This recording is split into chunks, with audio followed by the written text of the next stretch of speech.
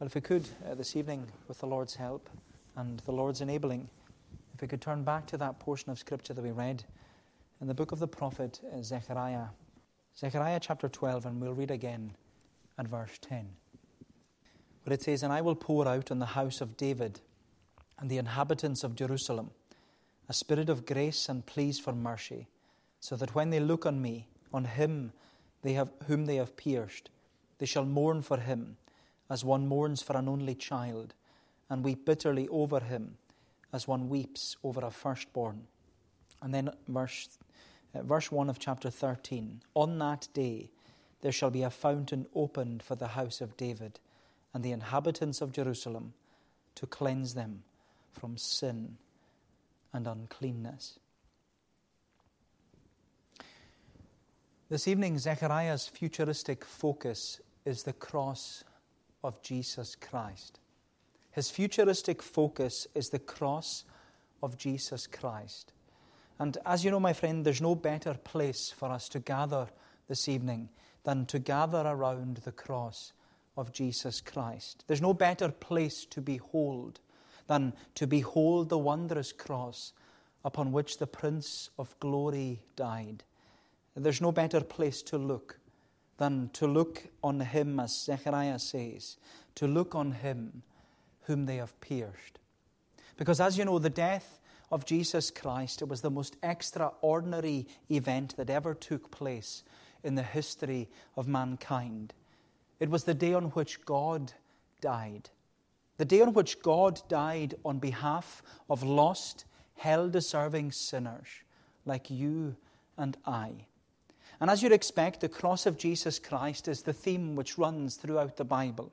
The whole of redemptive history, it points to this one moment. Because this world's one and only remedy for the curse of sin and death is the cross of Jesus Christ. The difference between eternal life and eternal death is the cross of Jesus Christ. The difference between being saved or being lost is the cross of Jesus Christ. The difference between heaven and hell is the cross of Jesus Christ. That's why the preaching of the cross is the power of God unto salvation.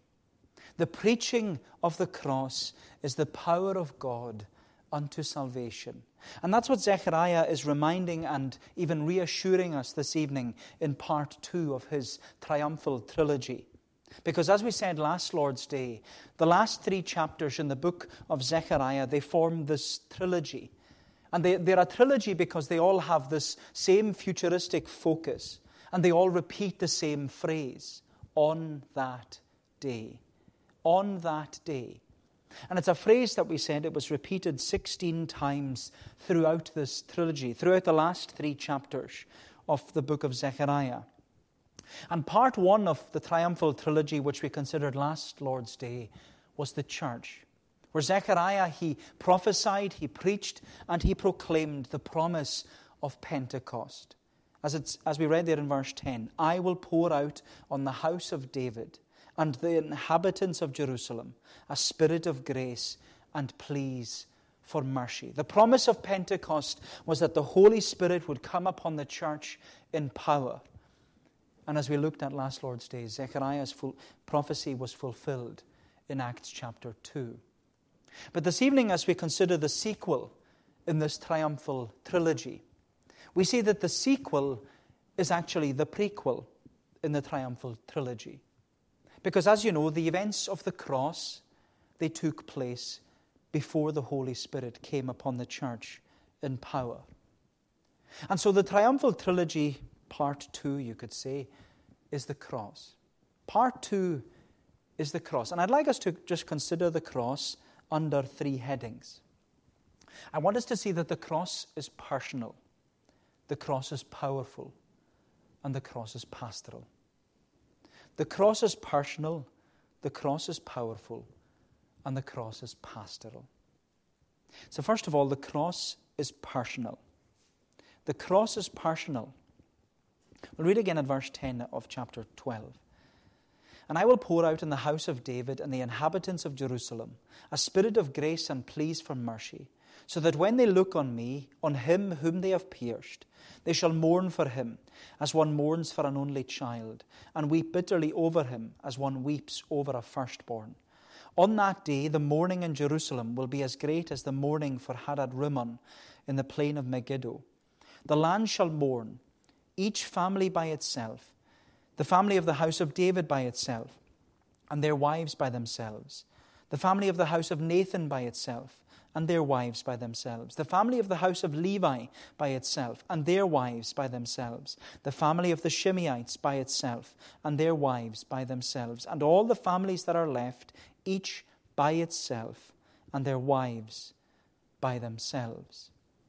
Now, as we've learned in our study, Zechariah, he's someone who was called, commissioned, and commanded to comfort and challenge God's people with God's word as they began living and looking beyond lockdown. The Israelites, we've said it many times, they had spent 70 years living in lockdown in Babylon due to their rebellion and rejection of the Lord as their shepherd. But throughout this book, we've seen and heard Zechariah exhorting and encouraging this returned remnant to look and listen and love the coming of the shepherd king, Jesus Christ. That was what we said last Lord's Day. That was Zechariah's burden. He was someone who was burdened with the Lord's message. And as we come to the end of this book of Zechariah, he still has a burden. He has this burden to prophesy. He has a burden to preach. He has a burden to proclaim this triumphal trilogy to the people of his day. And that's because Zechariah had been ministering to this returned remnant for many years. But they still weren't looking and listening and loving the Lord as they should.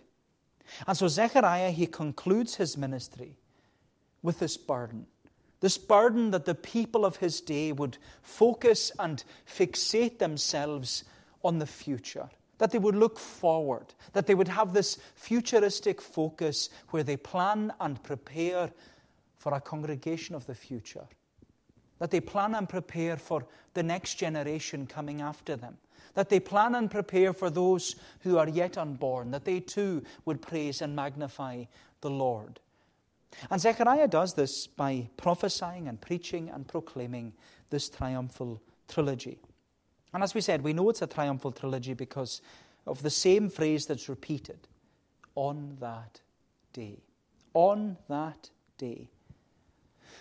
But as we said, that phrase, it doesn't specifically refer to the last day, which was the day of the Lord, which marks the end of the world and the second coming of Jesus. It does refer to the last day, and we'll see more of that, God willing, next Lord's Day when we consider the last chapter.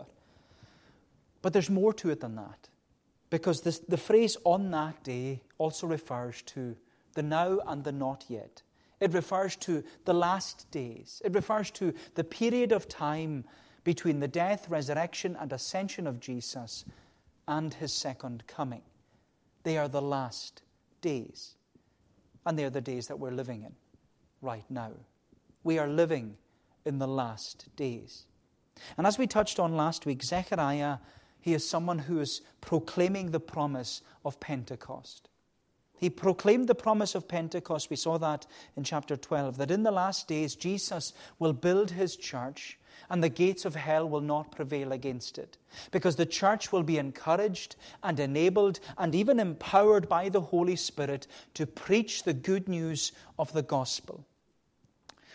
But now as we consider part 2 of this triumphal trilogy, we see that when the church preaches and proclaims the good news of the gospel, when the church preaches and proclaims Jesus Christ and him crucified, when the church preaches and proclaims the cross of Jesus Christ, we're being reminded here in Zechariah that the preaching of the cross will be the power of God unto salvation.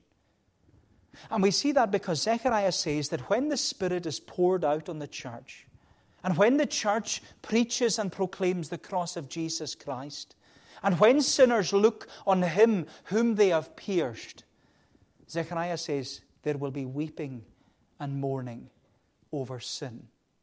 There will be weeping and mourning over sin. But what Zechariah highlights in these verses is that the weeping and mourning over sin, it won't be public. but private and personal.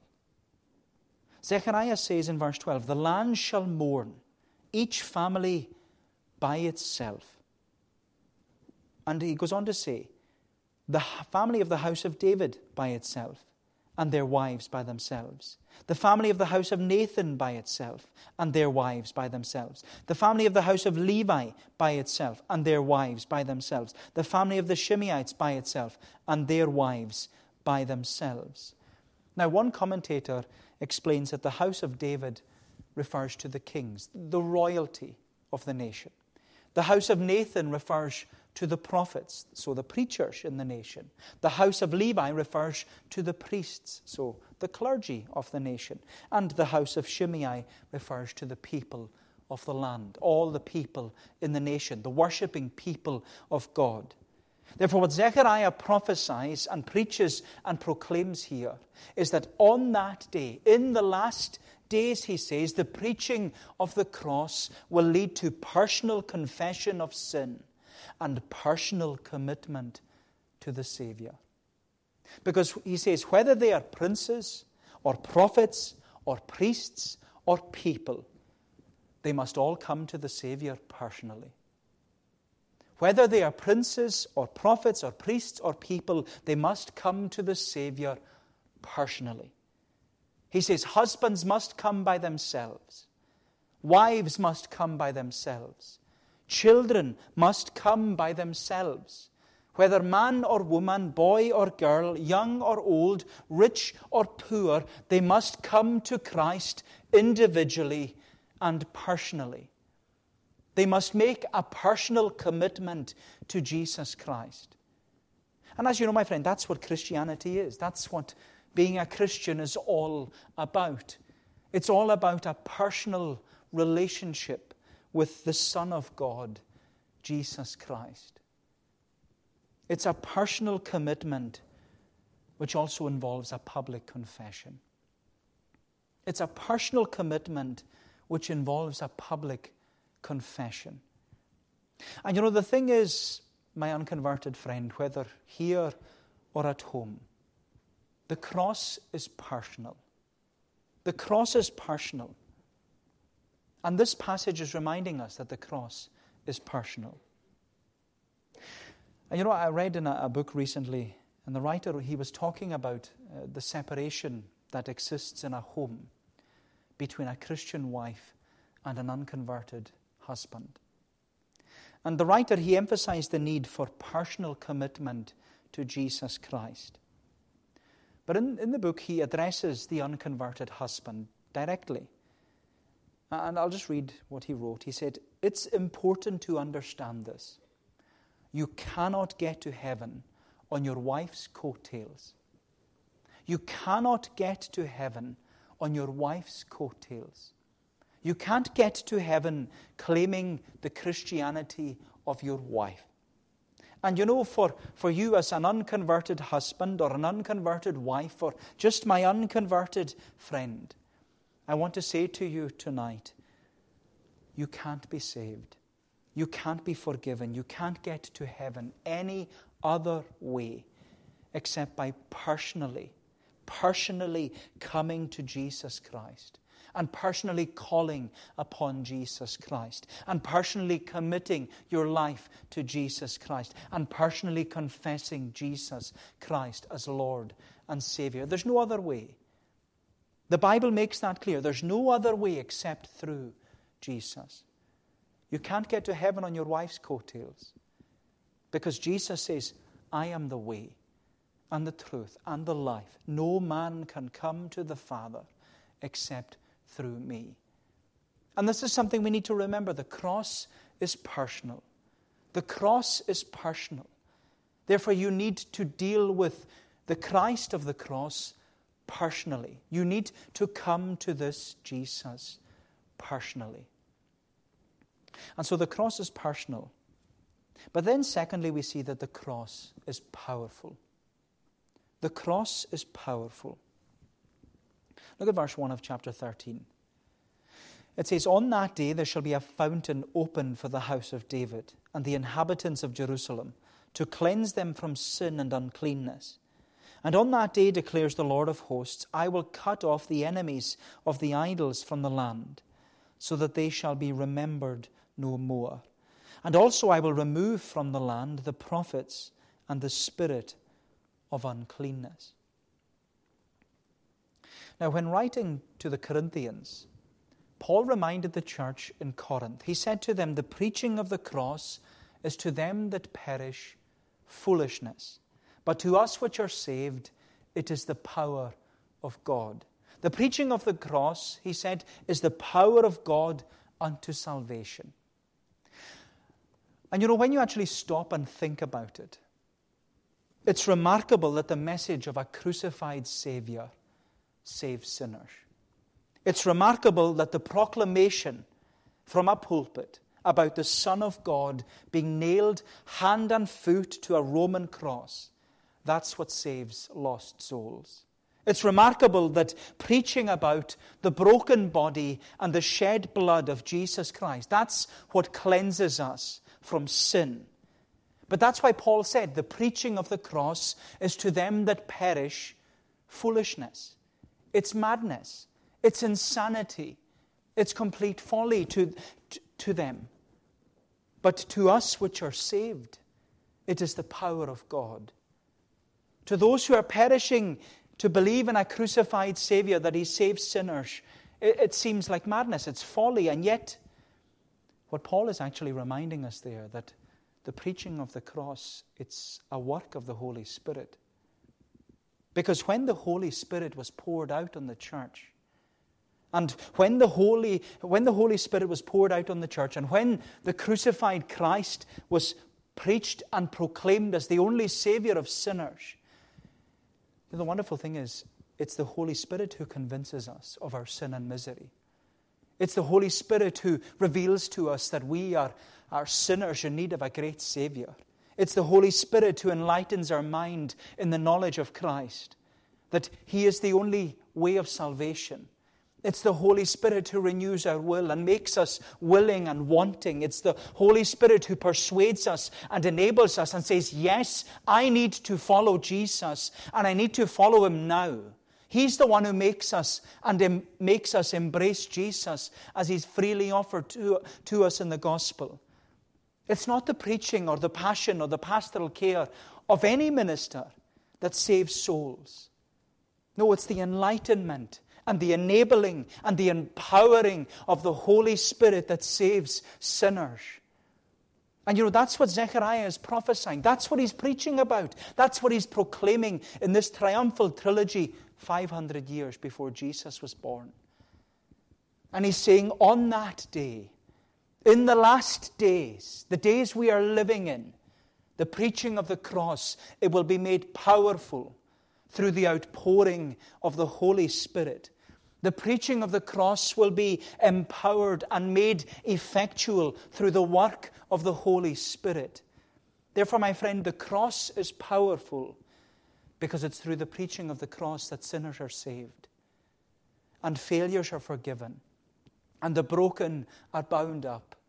It's through the preaching of the cross that the blind see and the deaf hear and the lame walk. It's through the preaching of the cross that sinners are brought from darkness to light, from death to life, from the dungeon to liberty. My friend, this is the wonder of the gospel, that it's through the preaching of the cross that there is a fountain, as Zechariah says, a fountain opened for sin and uncleanness. And as sinners, sinners such as you and I, we are commanded, even compelled, to come and find that free and full forgiveness in Jesus Christ. My friend, this triumphal trilogy, it's reminding us and reassuring us that through the work of the Holy Spirit, the cross is powerful because a fountain has been opened for sin and uncleanness. And this is what Moses wrote about in the book of the law, when he said, it is blood that makes atonement for the soul. This is what Isaiah pleaded with the people in his day, when he said to them, come now, Let us reason together. Though your sins be as scarlet, they shall be made as white as snow. Though they be red like crimson, they shall be made as wool. Do you know, my friend, it was because of the promises of a fountain for sin and uncleanness. It was because of that promise that David could plead in Psalm 51, do thou with hyssop sprinkle me, I shall be cleansed so. Yea, wash thou me, and then I shall be whiter than the snow. And he went on to say, all mine iniquities blot out, thy face hide from my sin. Create a clean heart, Lord, renew. You know, what a prayer. Create a clean heart, Lord, renew. A right spirit, me within. My friend, in Psalm 51, David turned to the cross with his sin and uncleanness because he knew that without the shedding of blood, there is no remission for sin. He knew that the blood of Jesus Christ, God's Son, cleanses us from all sin. Zechariah says, on that day there shall be a fountain opened for the house of David and the inhabitants of Jerusalem to cleanse them from sin and uncleanness. And you know that verse in Zechariah 13 verse 1? It was because of that beautiful promise. The promise of the power of the cross. It was because of that promise that William Cowper, he wrote that well-known hymn, there is a fountain filled with blood, drawn from Emmanuel's veins, and sinners plunge beneath that flood, lose all their guilty stains.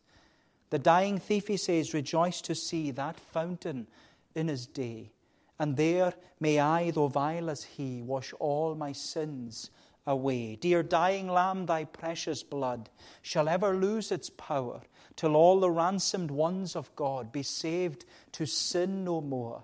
Ere since by faith I saw the stream, thy flowing wounds supply. Redeeming love has been my theme, and will be till I die. Do you know, are we saying that this evening? Redeeming love has been my theme, and will be till I die. And you know the thing is, my Christian friend, when you die, you will be counted as one of those coming out of the great tribulation. And how will you look? How is it described? Those who have washed their robes and made them white in the blood of the Lamb. You know, the cross is powerful. The cross is powerful because it's through the preaching of the cross that a fountain is opened for sin and uncleanness. And sinners are urged, compelled to come to this fountain to find life, the promise of eternal life. But you know, as we continue through these opening verses of chapter 13, we see that sadly for some, the preaching of the cross has the opposite effect. Because we read in verse 2, and on that day declares the Lord of hosts, I will cut off the names of the idols from the land, so that they shall be remembered no more. And I also will remove from the land the prophets and the spirit of uncleanness. Zechariah prophesies, he preaches, and he proclaims that on that day, in the last days of the New Testament church, the preaching of the cross will be made powerful through the outpouring of the Holy Spirit. But there will be some where the preaching of the cross has the opposite effect. Because instead of seeking cleansing from sin and uncleanness, they will seek to be self-righteous and acceptable before a holy God. As the saying goes, it's the same sun that melts the wax that hardens the clay. And it's the same message of the cross that softens some, but hardens others. And it hardens them not only in the sense that they reject or ridicule the preaching of the cross, but for some they accept the preaching of the cross, but they believe that it's not enough. That's what Zechariah draws attention to in these verses. He says that on that day, in the last days, when the Spirit is poured out on the church and the message of the cross is proclaimed, he says there will be false teachers. Just like there were false prophets in his day. There were many false prophets who misled and misguided the Lord's people. That's how they ended up living in lockdown in Babylon. There were many false prophets who preached and proclaimed peace, peace, when there was no peace. But Zechariah, he's highlighting that in the last days, there will be false teachers. And they will preach and proclaim that the power of the cross is not enough. It's not enough. They will preach and proclaim, he says, that you need Jesus plus.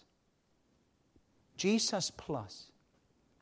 And remarkably, that's what many of the New Testament churches encountered.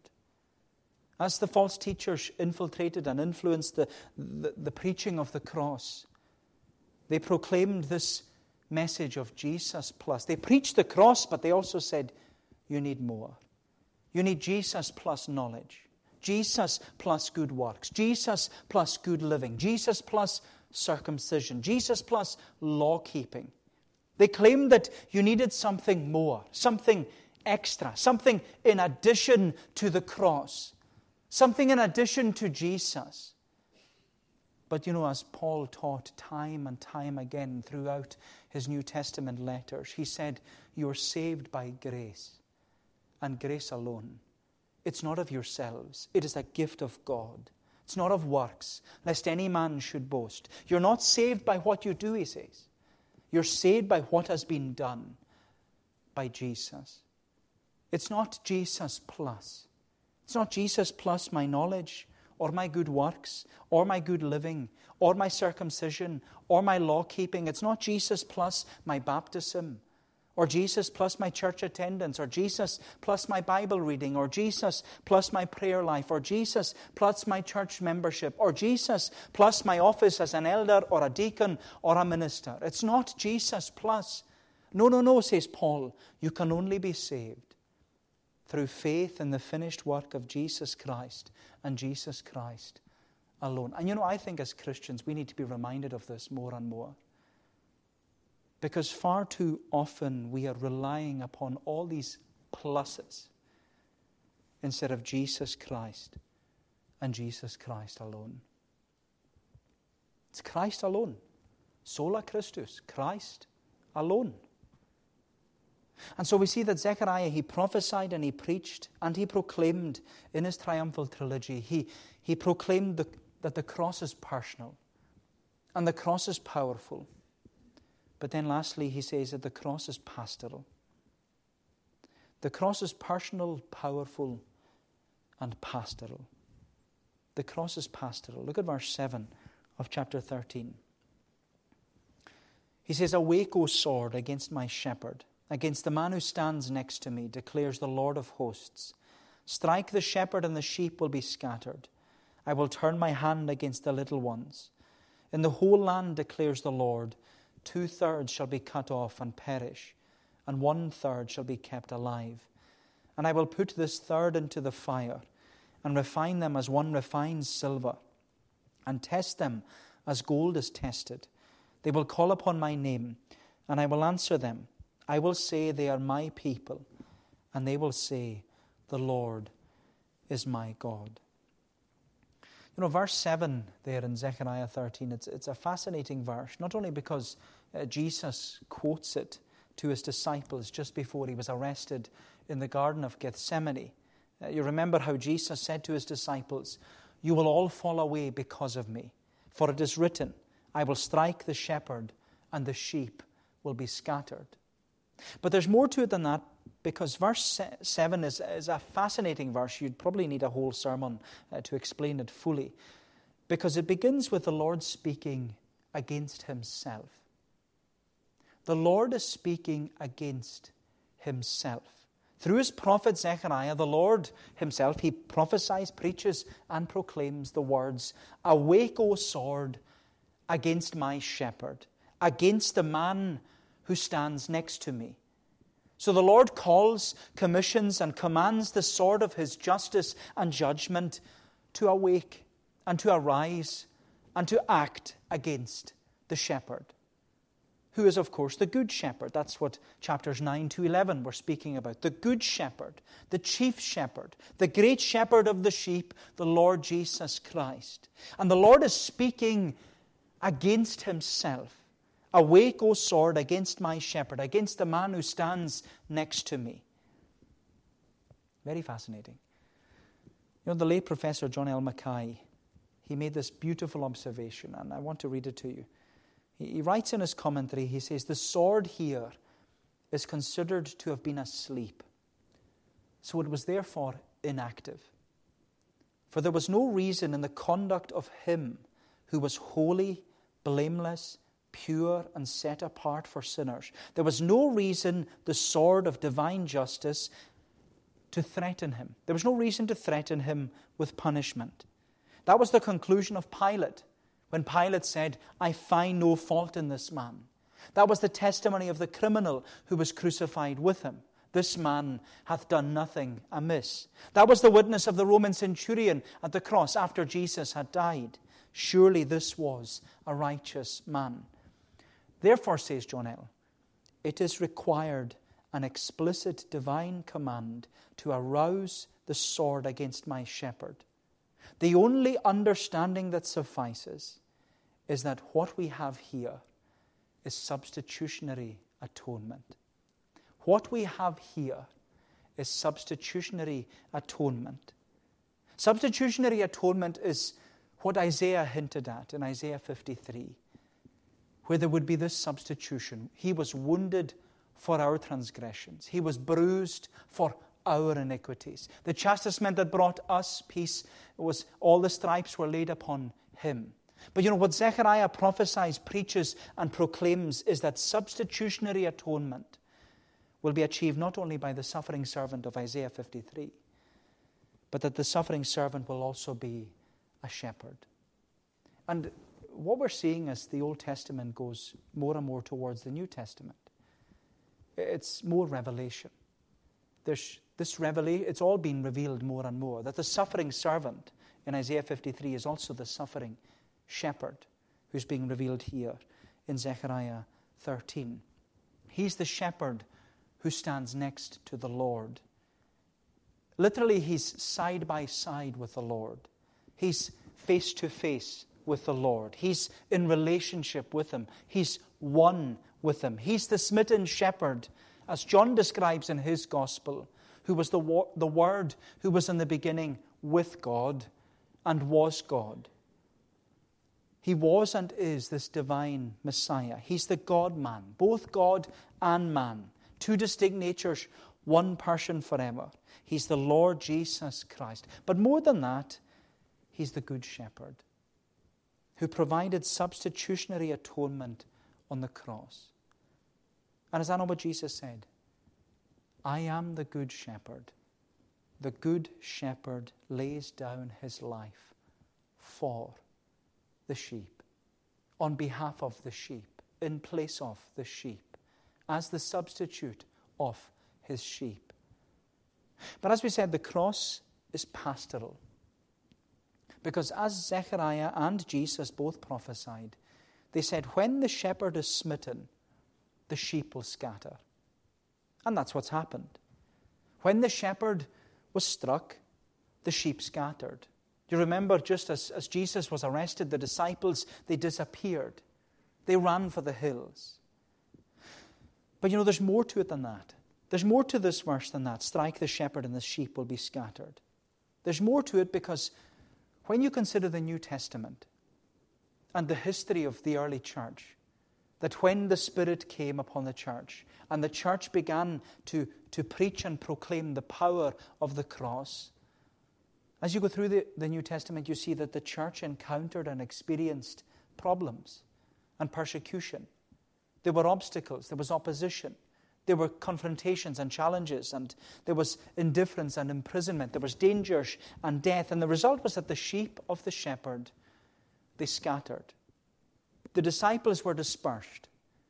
Not just the 11, but all the disciples of Jesus. They were dispersed from Jerusalem to Judea to Samaria and beyond. And that's why you have all these New Testament letters like Peter and James And they're writing to the shepherds' scattered sheep.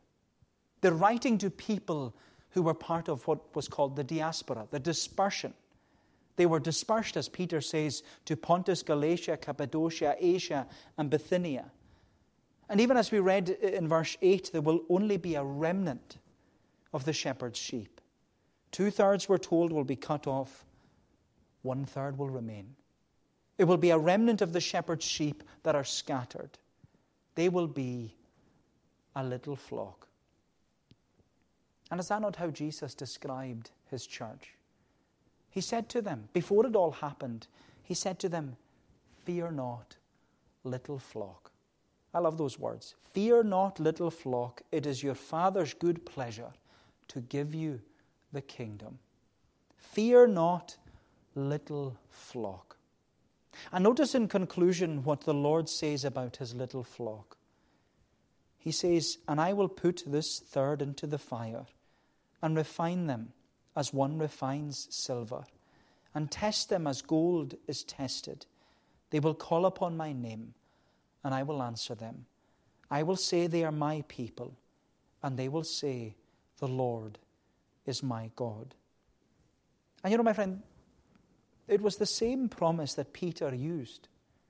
That's the same promise that Peter used to remind and reassure all these scattered sheep, all this dispersed flock, when he wrote to them, 1 Peter chapter 1.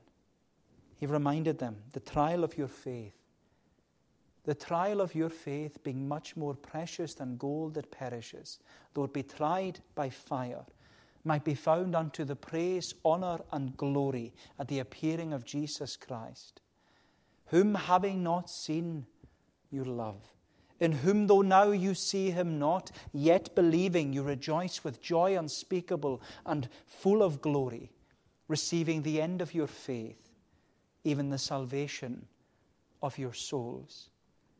It's a wonderful reminder of the promise that on that day, in the last days, Jesus is still saying to his church, "Fear not, little flock." You know, my friend, part 2 of Zechariah's triumphal trilogy, it's all about the cross.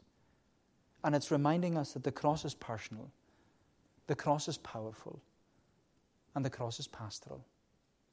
And so we need to keep preaching the cross, because it is the power of God unto salvation. The cross is personal, powerful, and pastoral. And God willing, next Lord's Day we'll conclude our study in the book of Zechariah. Well, may the Lord bless these thoughts to us. Let us pray. O Heavenly Father, we give thanks to Thee for Thy word, and that Thou art a God who has revealed Thyself to us in it, a God who revealed Thyself even to Moses at the burning bush, to Samuel in his bed, to David on the field of battle, and to Thy people even through Thy word today. And we give thanks for revealing Thyself to us this evening, for reminding us that the cross is personal, that we need to come to this Jesus personally, that we cannot come with even the claims of our husband or our wife, but we need to come claiming and clinging to Jesus. We give thanks that the cross is powerful, that it is the power of God unto salvation to those who believe. And we pray that Thy Spirit would convince sinners of their sin and misery, and enlighten them in their minds, and renew their will, and persuade them and enable them to embrace this Jesus. But Lord, we ask that we would see that the cross is also pastoral, that this Jesus is still our shepherd. He is still upon our side. He is still renewing us and refining us day by day. When one day the shepherd, that when we see him, we will be like him and see him even as he is. Bless us, Lord, as Thy people. Help us to listen to the voice of Jesus, to know that He is saying to us even tonight, "Fear not, little flock. It is the Father's will to give you the kingdom." Oh Lord, bless us then, we pray. Bless us in the week that lies ahead, a week that is unknown to any of us. But Lord, we commit and we commend ourselves into Thy care and keeping. Do us good, we pray. Take away our iniquity. receive us graciously. For Jesus' sake. Amen. We're going to bring our service to a conclusion this evening by singing to God's praise in Psalm 51. Psalm 51, we're singing in the Scottish Psalter, page 281 of the Blue Psalm Book. Psalm 51 from verse 7 down to the verse mark 10. As you know, Psalm 51 is my favourite psalm. And this psalm, or the recording, is my favourite tune. You might not like the tune, but I love the tune. The tune is St. Kilda. And Psalm 51 is a psalm that reminds us that we are all able to come to this Jesus and experience cleansing. Doesn't matter who we are. Do thou with hyssop sprinkle me, I shall be cleansed so. Yea, wash thou me, and then I shall be whiter than the snow. Of gladness and of joyfulness make me to hear the voice, that so these very bones which thou hast broken may rejoice. All mine iniquities blot out, thy face hide from my sin, and make this your prayer. Create a clean heart, Lord, renew a right spirit me within. We'll sing these verses in conclusion to God's praise.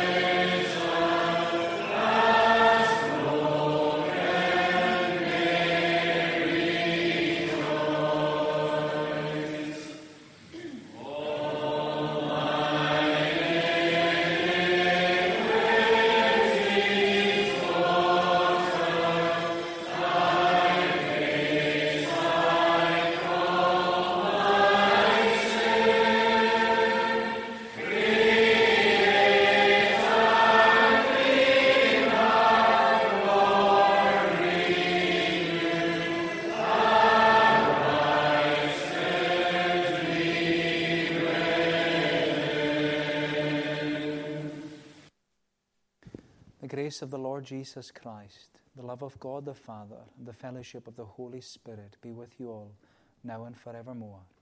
Amen.